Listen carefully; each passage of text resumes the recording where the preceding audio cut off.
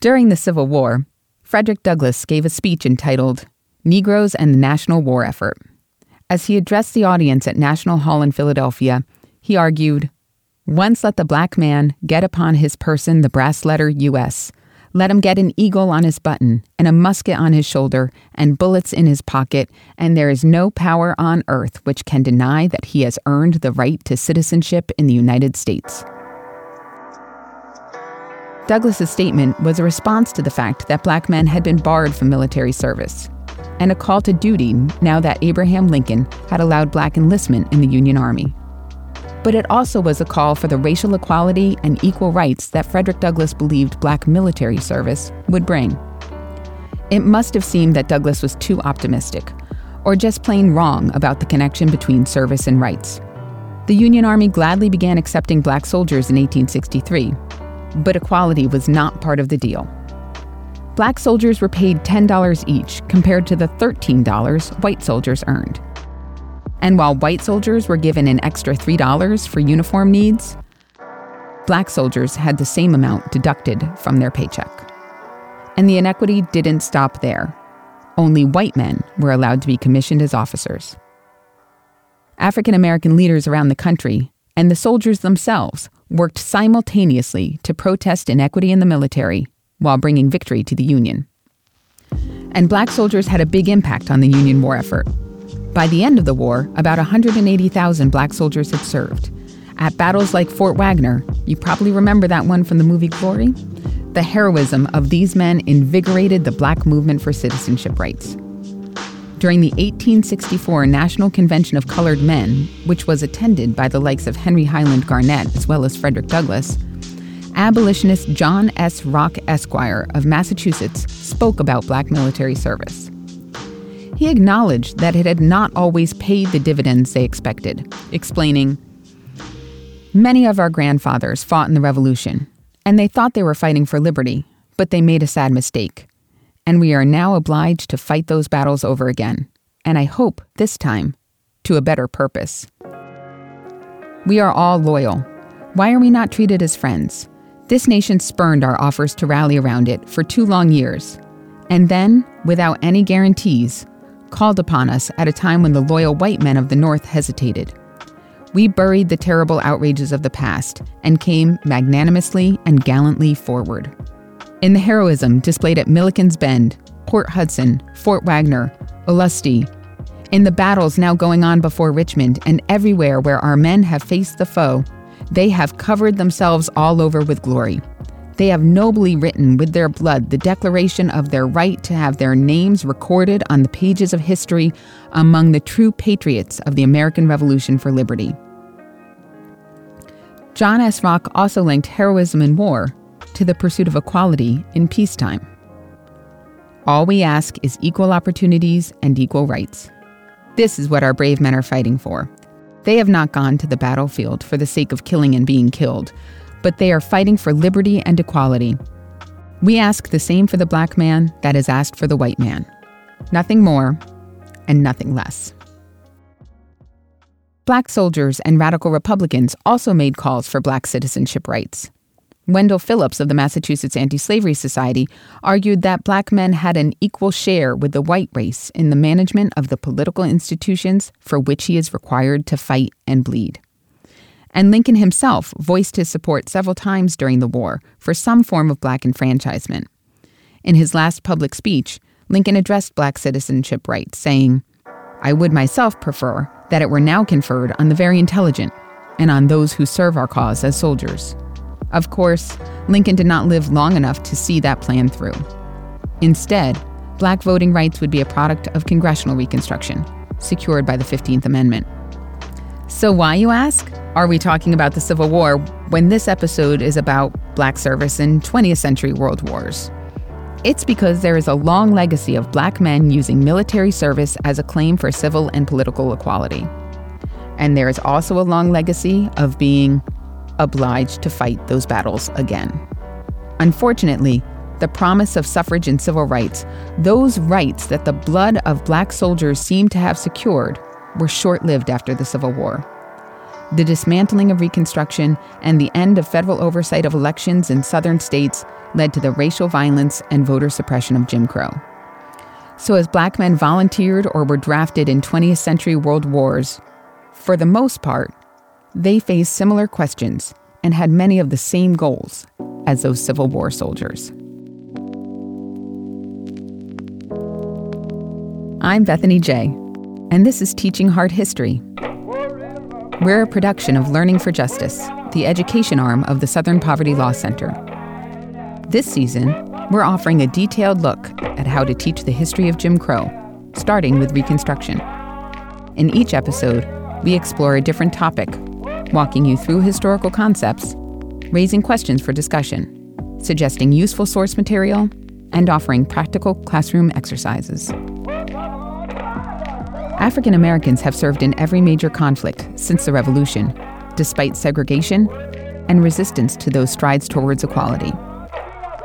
In this episode, we examine the complicated relationship between military service and the Black freedom struggle.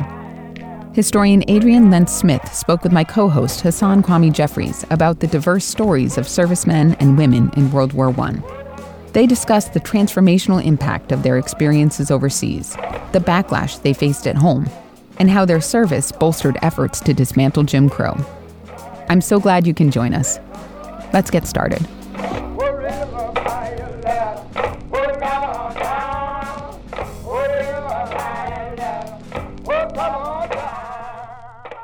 I am really excited to welcome to the Teaching Hard History podcast, Dr. Adrienne Lentz Smith. Adrienne, I'm so glad that you could join us. Welcome. Thank you. I'm glad to be here.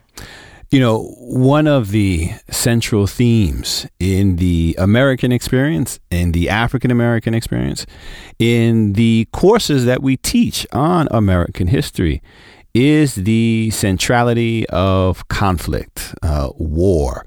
And certainly during the Jim Crow era, we have two major wars, World War I and World War II. And African Americans play a major role in those conflicts, and those conflicts play a major role in the lives of African Americans. But the wars during the Jim Crow era certainly weren't the first wars that African Americans participated in. Could you share a little bit about the longer history, a little background, if you will, on African American participation in American conflicts? Sure. African Americans have been involved in every major war in American history and have, in fact, been part of the fight for American independence, democracy, freedom, whatever you want to call it, since the colonial period, right? So Crispus Attucks was one of the first people to give their blood in the cause of American independence, and he was Black. And you go from Crispus Attucks through the American Revolution, through the War of 1812, forward, and so forth and so on. African Americans have been a part of every war. Their participation in those wars have been largely under-narrated and undervalued. And their experience in most of those wars, time and time again, was of giving something to the cause of American democracy, freedom, security that the Black community did not get back in return. What is motivating African Americans to take up arms in defense of the United States? And does that change over time from the Revolutionary era to World War I? It does. I mean, as with all questions in history, some things change and some things remain relatively consistent, right? I think in the early period, in the making of the thing that we will end up calling America, people fight for a wide variety of reasons. And this is true, like a job is a job. And sometimes you fight because it's available and it's a thing to do.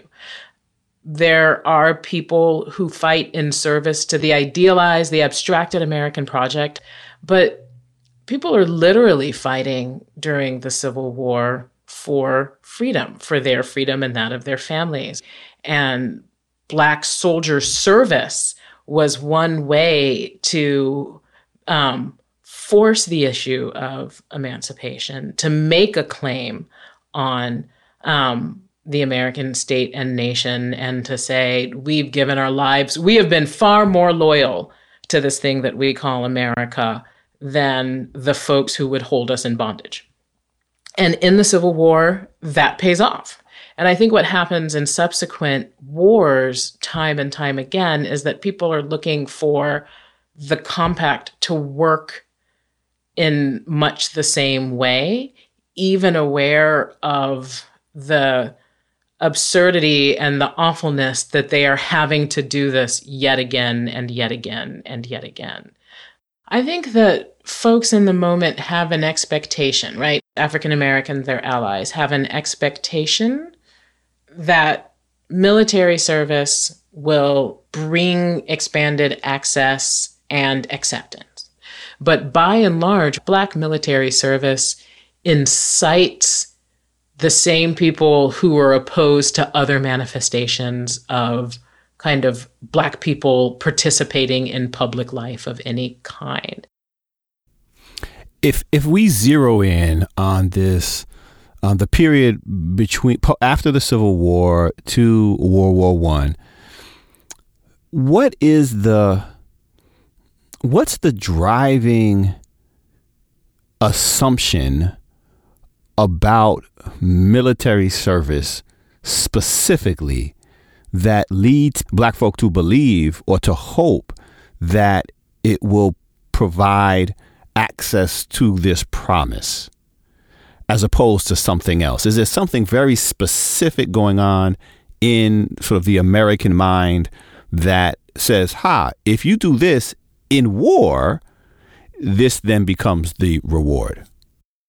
So, and not just in war, but in military service in general, right? There is a standing army, and there are not a lot, but 4 Black units in the standing army. So this is both about the way that Black folks serve in state militias, and then it's about how they serve in the federal army.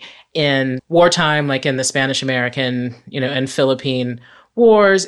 And in all of those, there is a rhetorical linking between Black soldiering, manhood, and citizenship that not just Black folks are doing, right? The way that Americans, broadly speaking, talk about what it means to be a soldier bounds those 3 things up deeply together.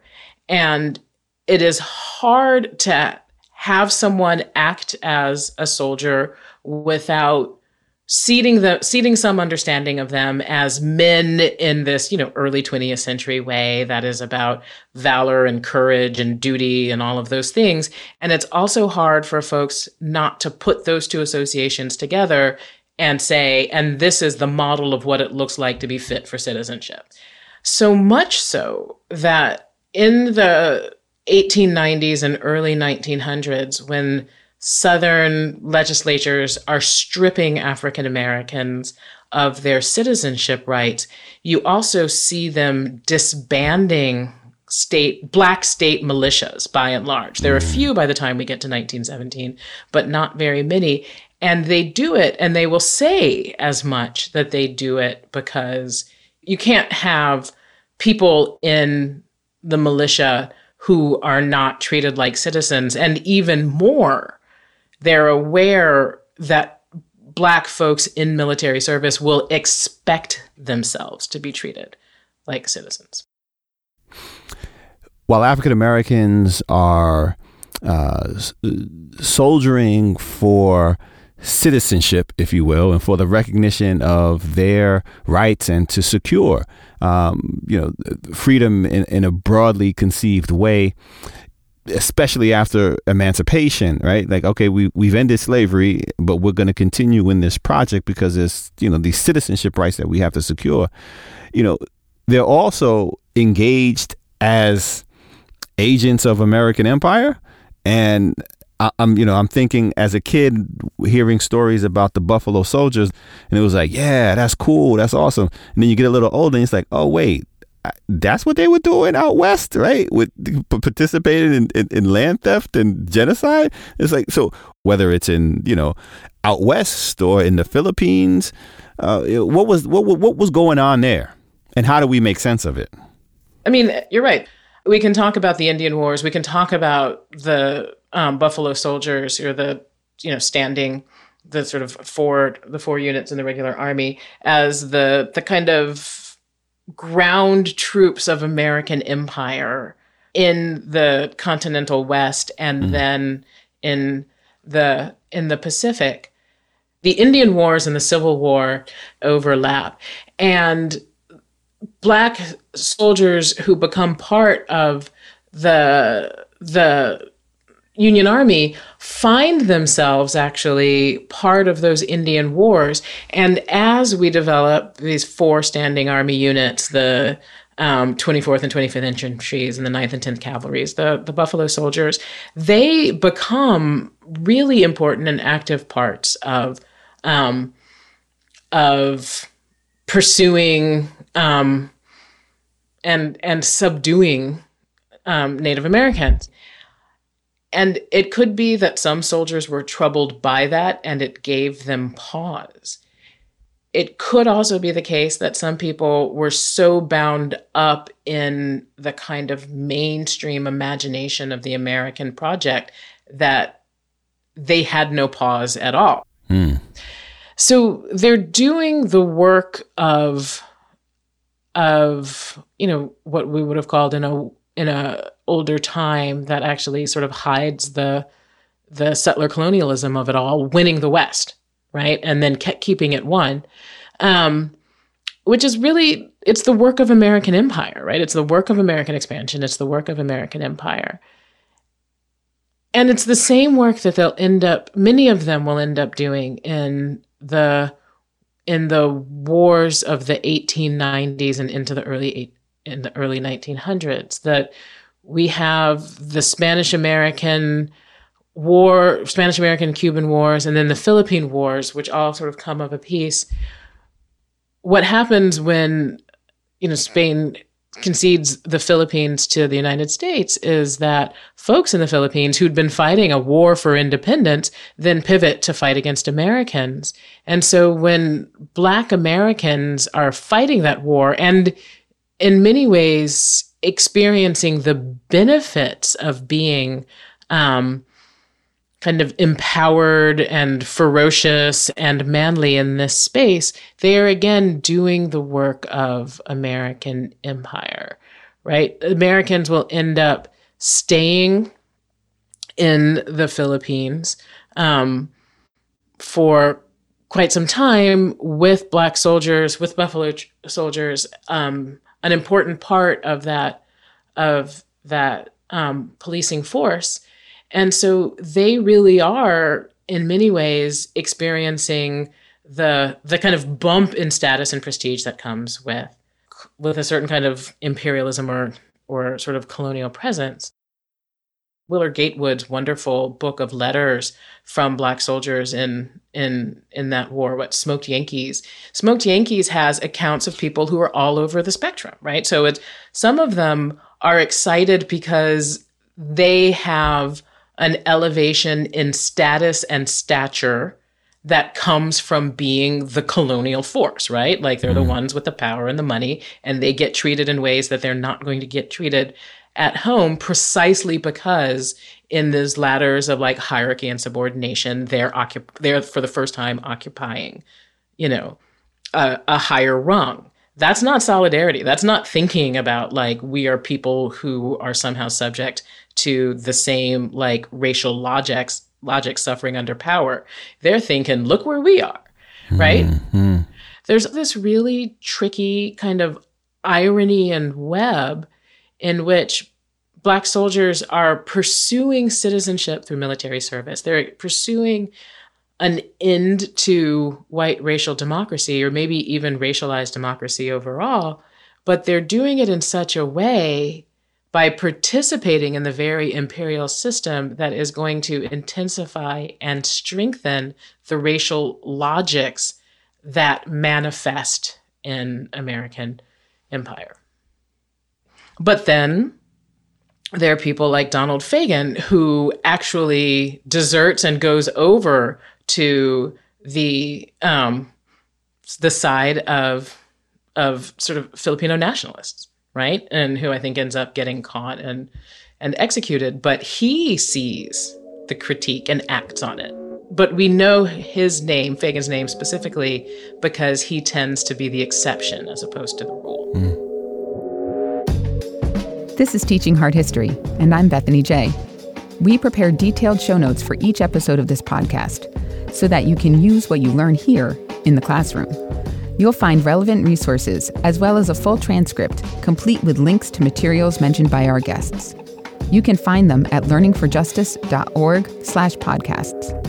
Now let's return to Hassan's conversation with Adrian Lentz Smith.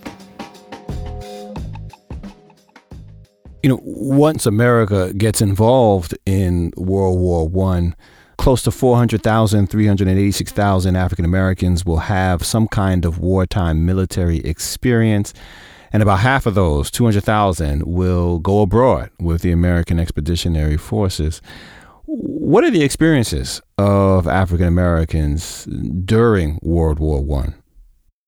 Well, so of the 200,000 who go abroad with the AEF, 160,000 of them are in labor battalions, which means that they're doing work like stevedoring, building roads, building railroads, that sort of thing. And then 40,000 of them, or roughly 40,000 of them, are combat troops.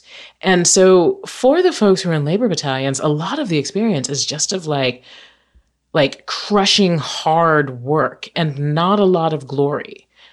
For the folks who are in the combat troops, some see a little combat, some see a great deal of combat. The members of the 93rd, which include the handful of Black National Guard units that have been federalized, are actually given over to the French, to French command for the duration of the war, because the French were woefully short on men and just begged for someone, and this is who the U.S. was willing to give up. They were incredibly well decorated by the French military because the French were willing to acknowledge Black military accomplishments in a way that the Americans were not. But those decorations bespeak a great deal of suffering and trauma and injury, even as they speak to courage and heroism. Often when you look at primary sources, people writing, diaries about their service or letters home, or those wonderful digitized surveys that the Library of Virginia has about soldiers' experiences, you see folks, even folks who are proud of themselves and in no way regret their military service, who would do it again. You see those folks willing to talk about or sometimes hint at the toll that service also took on them, the trauma that soldiers experienced. And I think it's important for us to understand that when people say that they're willing to make this sacrifice for the nation or for their race or for their community or sort of whatever they're doing it for, that it is no small sacrifice, and that it hurts them. And some of those folks will heal from that hurt and some won't. The 369th, which had been the 15th New York National Guard, was under fire for something like 190 days, the longest of any American unit. The 369th, those are the Harlem Hellfighters, no? Those are the Harlem Hellfighters, although historians Jeff Sammons and John Morrow will tell you that they were more correctly called Harlem's Rattlers. But I think then as now, the Hellfighters is a catchier name, and that's what stuck, right? So they're the most famous Black unit of World War I. They're the one with the incredible band that is led by James Reese Europe, who is both a musician and composer and lieutenant in the Army, so he had to shift between leading this band and actually fighting. And they produce probably the most famous story of Black combat in this period, which is the story of Henry Johnson and Needham Roberts, who are two guys out on patrol who end up fighting off an incursion of attacking German soldiers, just the two of them. And after Roberts is wounded, it's really just Henry Johnson alone, right? First with gun, and then when his gun gives out, when his bullets give out, hitting them with the gun, and then when the gun breaks, pulling out a knife, right? That story is broadcast everywhere. He's incredibly celebrated, but I think it's also very indicative of something of the Black experience with the military, because he's celebrated for a minute, and then he's forgotten, and then he dies in poverty, and his story's gone until the 1970s or 80s. Mm. I think one of the reasons that the 369th is as famous as it is, it's both because of what they accomplished and what they did, but it's also because there were folks in that unit who leave a trace, who were either famous before they went in or who do something that let us see what the 369th did. Folks who were involved in the 369th have written memoirs, from Noble Sissle, who was sort of James Reese Europe's right-hand man, and both as a musician, but then very close to him also in the 369th, to Arthur Little, who was a white officer, but one who appreciated what his men could do. James Reese Europe and Noble Sissle, the musicians whose music that they write, songs about the war, the kind of use of the syncopated sort of beat to talk about no man's land, right? Like, that's both striking to people in the time and fun to teach with now. And then there are people like Horace Pippin, who was not famous going into World War I, who, was just a working guy who joins the 15th New York National Guard, but who was an artist. And so he both keeps a diary that tells you a little bit about what it was like to be under fire for so long. He draws sketches in his notebook. So it's like, you can see pictures of them sitting in their bunks or what have you. And when he comes out of the war, he paints and paints and paints, right? He says that the war sort of like put the art in me, or, some quote like that. And his material, some of it is in like the Philadelphia Museum of Art, some very striking paintings, but his World War I diary is at the Smithsonian and digitized. So I often pull that up to teach with. 1915, 1916, the color line is certainly well established. And anything that is going to happen militarily is going to be racially segregated. It's something that you could point to explore the ways in which African Americans are debating what to do about segregation in the military. Yeah, the most prominent example, and in some ways, the one where I'm not sure that if I were a person sitting around in 1917, I don't know where I would come down. The sort of the most outstanding example of folks debating how to respond to, deal with, and or accommodate segregation in the military comes with a debate over an officers' training camp, right? African Americans want there to be Black officers. The standard assumption on the part of military leadership and of the Wilson administration, broadly speaking, is that, like, even if you're going to have Black troops, you should have white officers. And they often say, and if we're going to have white officers, it should really be white Southerners who oversee Black troops because they know how to handle them, right? And so pulling again on the long histories of, if not coerced, deeply ill-treated labor and the assumption that you get people to do things through maltreatment. And so Black folks are like, okay, all of that sounds terrible. And what we want and what we deserve are Black officers in charge of Black troops. If that's to happen, if the Army is going to do that, then they say, okay, fine, we'll give you a segregated officers training camp. And it becomes a dilemma. W.E.B. Du Bois writes an article in The Crisis where it's basically like, what do we do? Do we hold the line and then have no officers? Do we compromise on this and reinforce this idea that segregation is acceptable. Like, and then he comes down and eventually the community, broadly speaking, comes down on the side of, okay, if it means, our sort of like consistency of position and no officers, or a segregated camp and officers, we'll take the segregated camp, but know that we don't like it. Right? Mm-hmm. Mm-hmm. And how should we explore the experiences of African American women during this time? I'm a sucker for memoirs. And so memoirs of Black women who were in France with the AEF, the most famous of which is in the public domain, so you can search for it on the interwebs, is two colored women with the American Expeditionary Forces by Katherine M. Johnson and Addie Hunton. What they say is that they realized no one was going to tell this story if they didn't, or tell it fairly.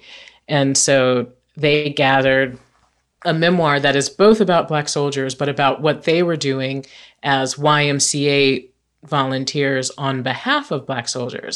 And I love that book. I love that book because it has a kind of like sensitive, like a sort of heartbroken admiration for the willingness of soldiers in the AEF to continue doing what they were supposed to do in the face of all kinds of maltreatment. So one of the things that makes World War I interesting from the perspective of African American history, World War I is one of the first mass experiences of being out in the world and experiencing something beyond what you know, right? Like, you've had Black travelers for a very long time. You've had transnational networks through things like the AME Church or folks who were missionaries. But this is like a wide cross-section of folks, and they're seeing things with their own eyes that they may or may not have ever heard about or read about. But this is like immediate, and it's visceral, and it's like eye-popping, right? For someone who never meant to go further from Monroe, Louisiana than, say, Rayville, Louisiana, to suddenly find yourself in Saint-Nazaire or Marseille or, on the Western Front somewhere, and sort of to see like racial dynamics and logics playing out in a way that like doesn't look like how they played out where you are. I mean, Katherine Johnson tells a story of sitting on a streetcar and a tirailleur, so a Senegalese soldier, boards, and a white French woman not only gives up her seat, but kisses his hand, right? Like she's saying, thank you for what you've done to France, and sort of honoring him. And and Katherine Johnson writes like, well, if that had happened in the US, someone would have stuck a bomb under the car. Right? Like the very just kind of, I don't know what the dynamics are that are here, but they are not the ones that I'm used to. And African American men have emotional relationships, friendships, sometimes sexual relationships, sometimes sexual transactions with French women who are often white.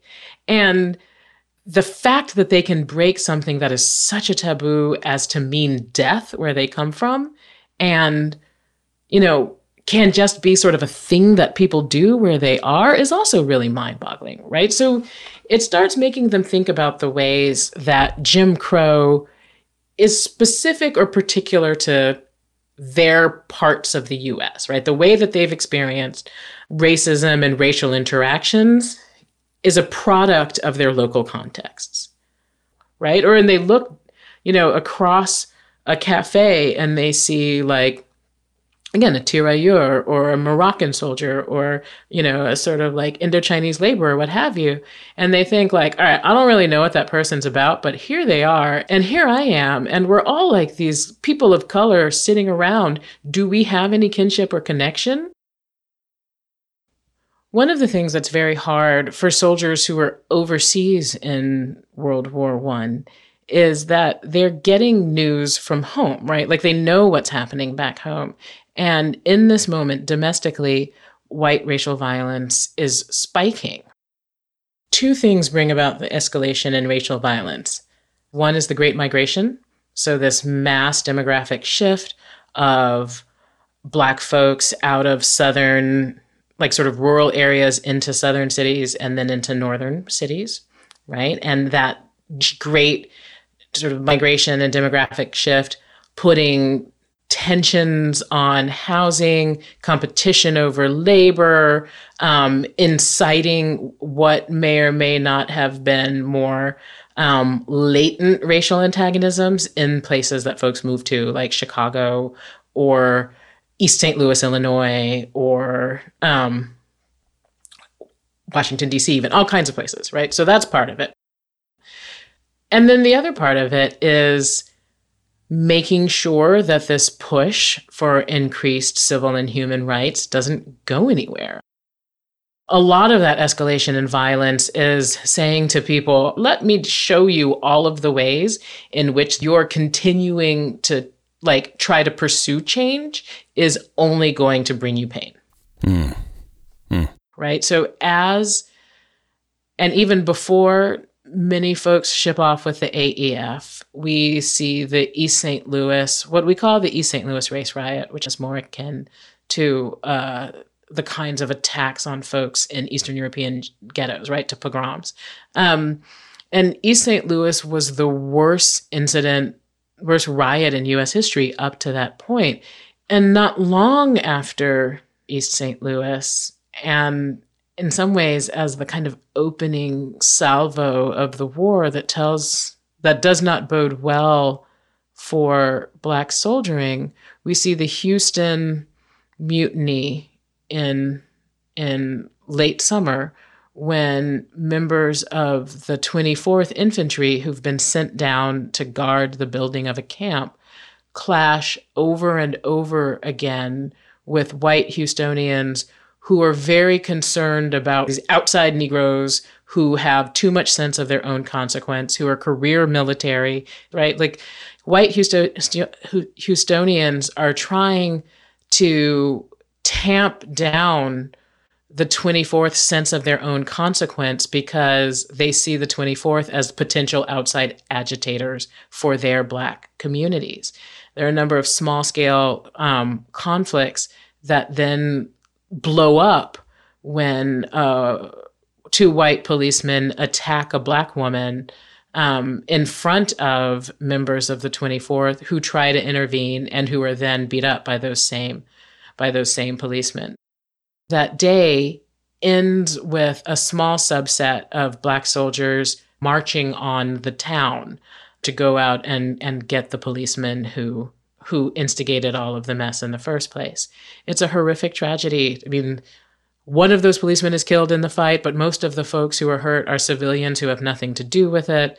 A number of Black soldiers are arrested, 13 of them court-martialed and hanged almost immediately before anybody even knew that their court-martial was over. Like, it's this terrible, terrible, terrible mess and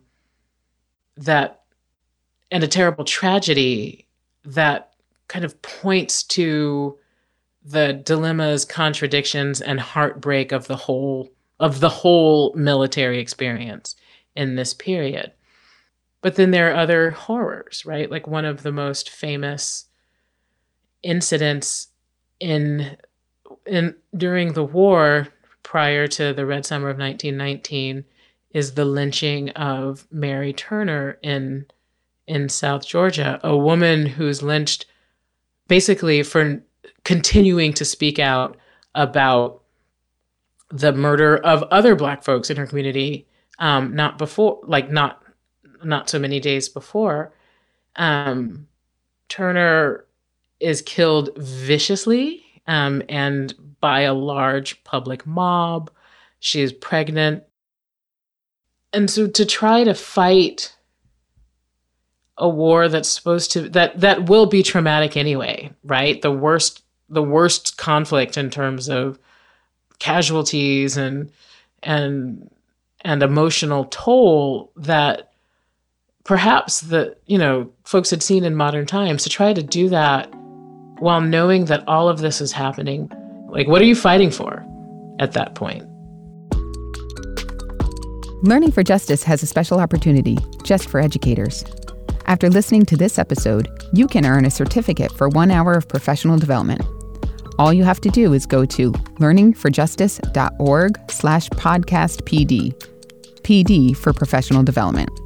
That's podcast PD, all one word. Then enter the unique code word for this episode, enlistment, all lowercase. You'll also find a link in the show notes. It's a great way to get even more out of teaching hard history. How are African American former soldiers treated when they return? There's pride within Black communities about Black soldiering. Outside of their communities, there's a huge amount of hostility to even the uniform. I write in my book, Freedom Struggles, about a guy, Ely Green, who was a chauffeur who went and was a stevedore in Saint-Nazaire and came back. And not only do folks in his small Texas town react against his military uniform, at some point they get so upset about uniforms that they're basically like, stop wearing your limo driver's uniform, right? Like, we don't want to see you anything. In fact, we want you to leave. The very fact of you, the very fact of where you've been and who you think you are because of it is dangerous to us. And he's not anomalous. In that terrible summer of 1919, there are numerous lynchings of Black soldiers, and some of those are Black soldiers in uniform. Does that response from white Southerners, white Americans, but white Southerners specifically, does that change attitudes of African Americans who thought fighting in the war would be a largely productive thing? Yeah, it does. I think it shifts the primary strategy of many African Americans who are actively thinking about how you pursue citizenship and freedom rights. So, there's a lot of writing in the lead up to the war among pro-war Black folks, so in kind of middle class, sort of Black periodicals that are basically like, this is our moment to prove what we can do, right? Or we can think back to the famous editorial by Du Bois, where he writes, close ranks, right? Like, we're going to set aside our special grievances. We don't do this happily, but we do it willingly. And we're going to go and we're going to sort of help you. And when this is over, we'll come back and try to get what we deserve. So it's all kinds of like demonstrating that you're worthy and then asking for something afterwards. And when they get to the end of the war and they realize that whatever it is that they accomplished, one, would be denied, right? So just as much as there are folks writing memoirs about what Black soldiers did, there are white military people writing narratives of failure to justify removing them out of the standing army. So that's one. They realize, like, one, we're going to be lied about and sort of like, and libeled. And then they also realize, and everything that we accomplish doesn't actually soften segregationist opinion of us. It doesn't make white supremacists less committed to white supremacy. It incenses and it inflames them and makes them more murderous. And so when this happens again, like, we're going to figure out how to make demands first before we offer ourselves over. And there's some people who will respond by just saying, look, I'm going to work within my community to build my community. I'm going to fly. I'm not going to run at things head on. Like, when I say that, I'm thinking specifically of Ernest McKissick in Asheville, Floyd McKissick's father, right? Who was basically like, I wanted to work with the Young Men's Institute and I just wanted to like make my community better. One could argue that, again, a sense of kind of militancy, of Black pride, of what have you, is something that he instilled generationally in his family, and it manifests in later generations and in his children. But then there are people who come home and they're so upset and so like needing an outlet for like actively pursuing change that they look for an organization, the NAACP, but even more, the UNIA, the Universal Negro Improvement Association. It explodes, right? And there's a way that the trappings, the aesthetic trappings of Garvey, the organization, the sort of like paramilitary, like sort of, I don't know, haze of it all really appeals to people who are coming out of the military and for whom that has given them meaning, right? And because the sort of Garveyite women are also organized and strong and visible, it provides a space and an outlet for Black women for whom this military period was formative as well. And I think the UNIA appeals a lot because the other thing that you see people thinking about coming out of World War I is, what does it mean to be part of a broader community of Black people, right? Like, what is my connection to Afro-descended people around the world? The UNIA becomes a place for people to sort that out. And then you have radicals, right? So there's some people who are going to go like hard left into organizations like the African Blood Brotherhood, and then from there into the Communist Party.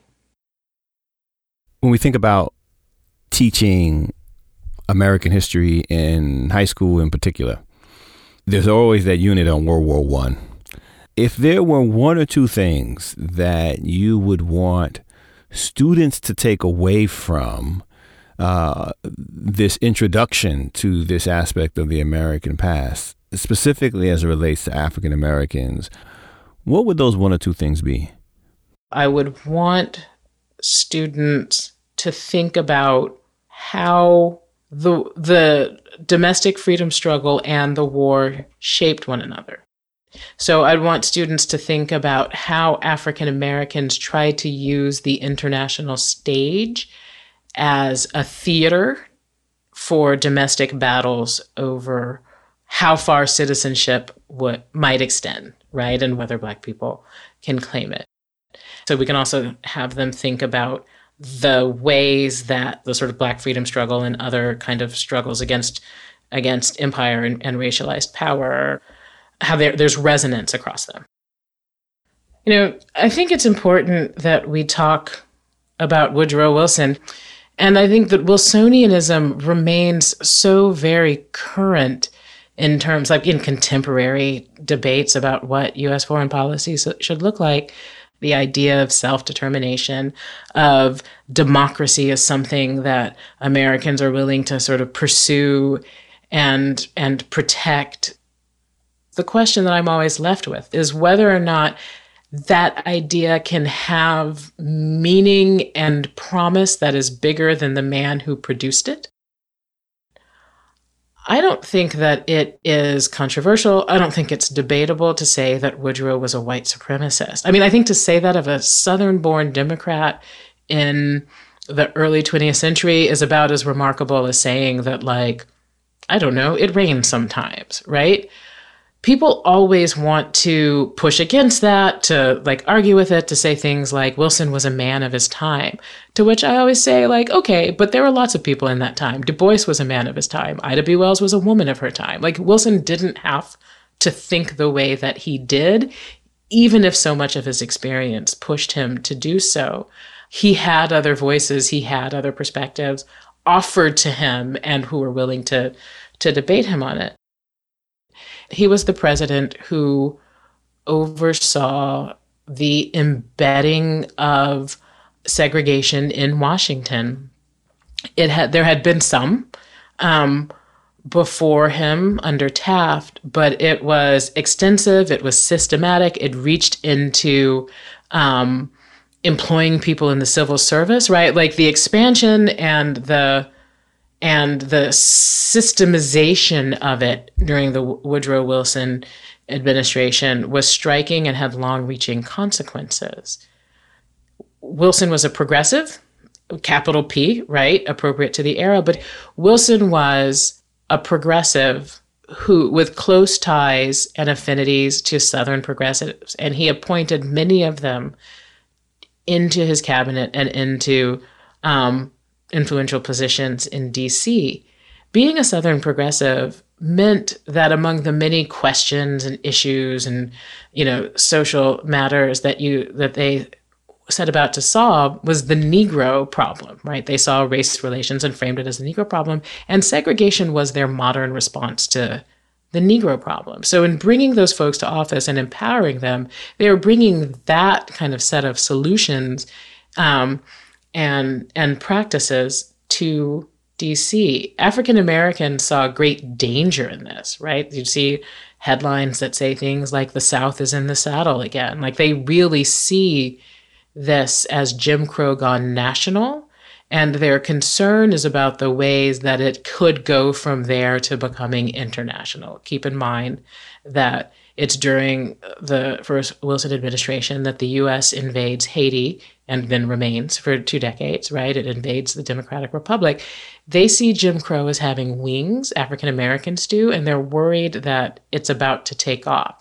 So the coming of World War I, among the many things that it does, is to sort of offer an opportunity either for African Americans, their allies, to disrupt this expansion of Jim Crow, or for Jim Crow's defenders and advocates to see to its expansion. And so one of the questions going into World War I for all of these folks is like, what's going to happen next? And what will the role of this president be? And how will we use the president and his rhetoric and his attitudes and all of these other things to like bring about the next thing? Adrienne Lentz Smith, thank you so much for sharing these tremendous insights with us. You are very welcome. Thank you so much for having me on. Absolutely. Adrienne Lentz Smith is an associate professor and associate chair in the Department of History at Duke University. She is the author of Freedom Struggles, African Americans in World War I from Harvard University Press. Dr. Lentz Smith is also the host of The Ethics of Now, a community conversation series from the Kennan Institute for Ethics at Duke. We'll put a link in the show notes so you can keep an eye out for her recent interview with Questlove. Teaching Hard History is a podcast from Learning for Justice, the education arm of the Southern Poverty Law Center, helping teachers and schools prepare students to be active participants in a diverse democracy. Learning for Justice provides free teaching materials about slavery, Reconstruction, the Civil Rights Movement, and more. You can find award-winning films and classroom-ready texts at learningforjustice.org. Most students leave high school without an understanding of the Jim Crow era and its continuing relevance. This podcast is part of an effort to change that.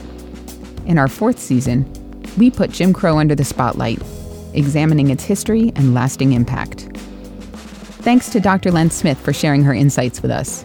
This podcast was produced by Mary Quintus and senior producer Shay Shackelford. Russell Gregg is our associate producer. Music Reconstructed is produced by Barrett Golding, and Corey Collins provides content guidance. Amelia Gregg is our intern. Kate Schuster is the series creator, and our managing producer is Miranda LaFond.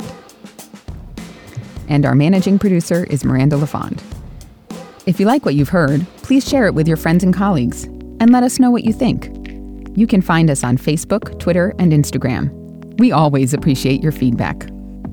I'm Dr. Bethany Jay, professor of history at Salem State University, and your host for Teaching Hard History.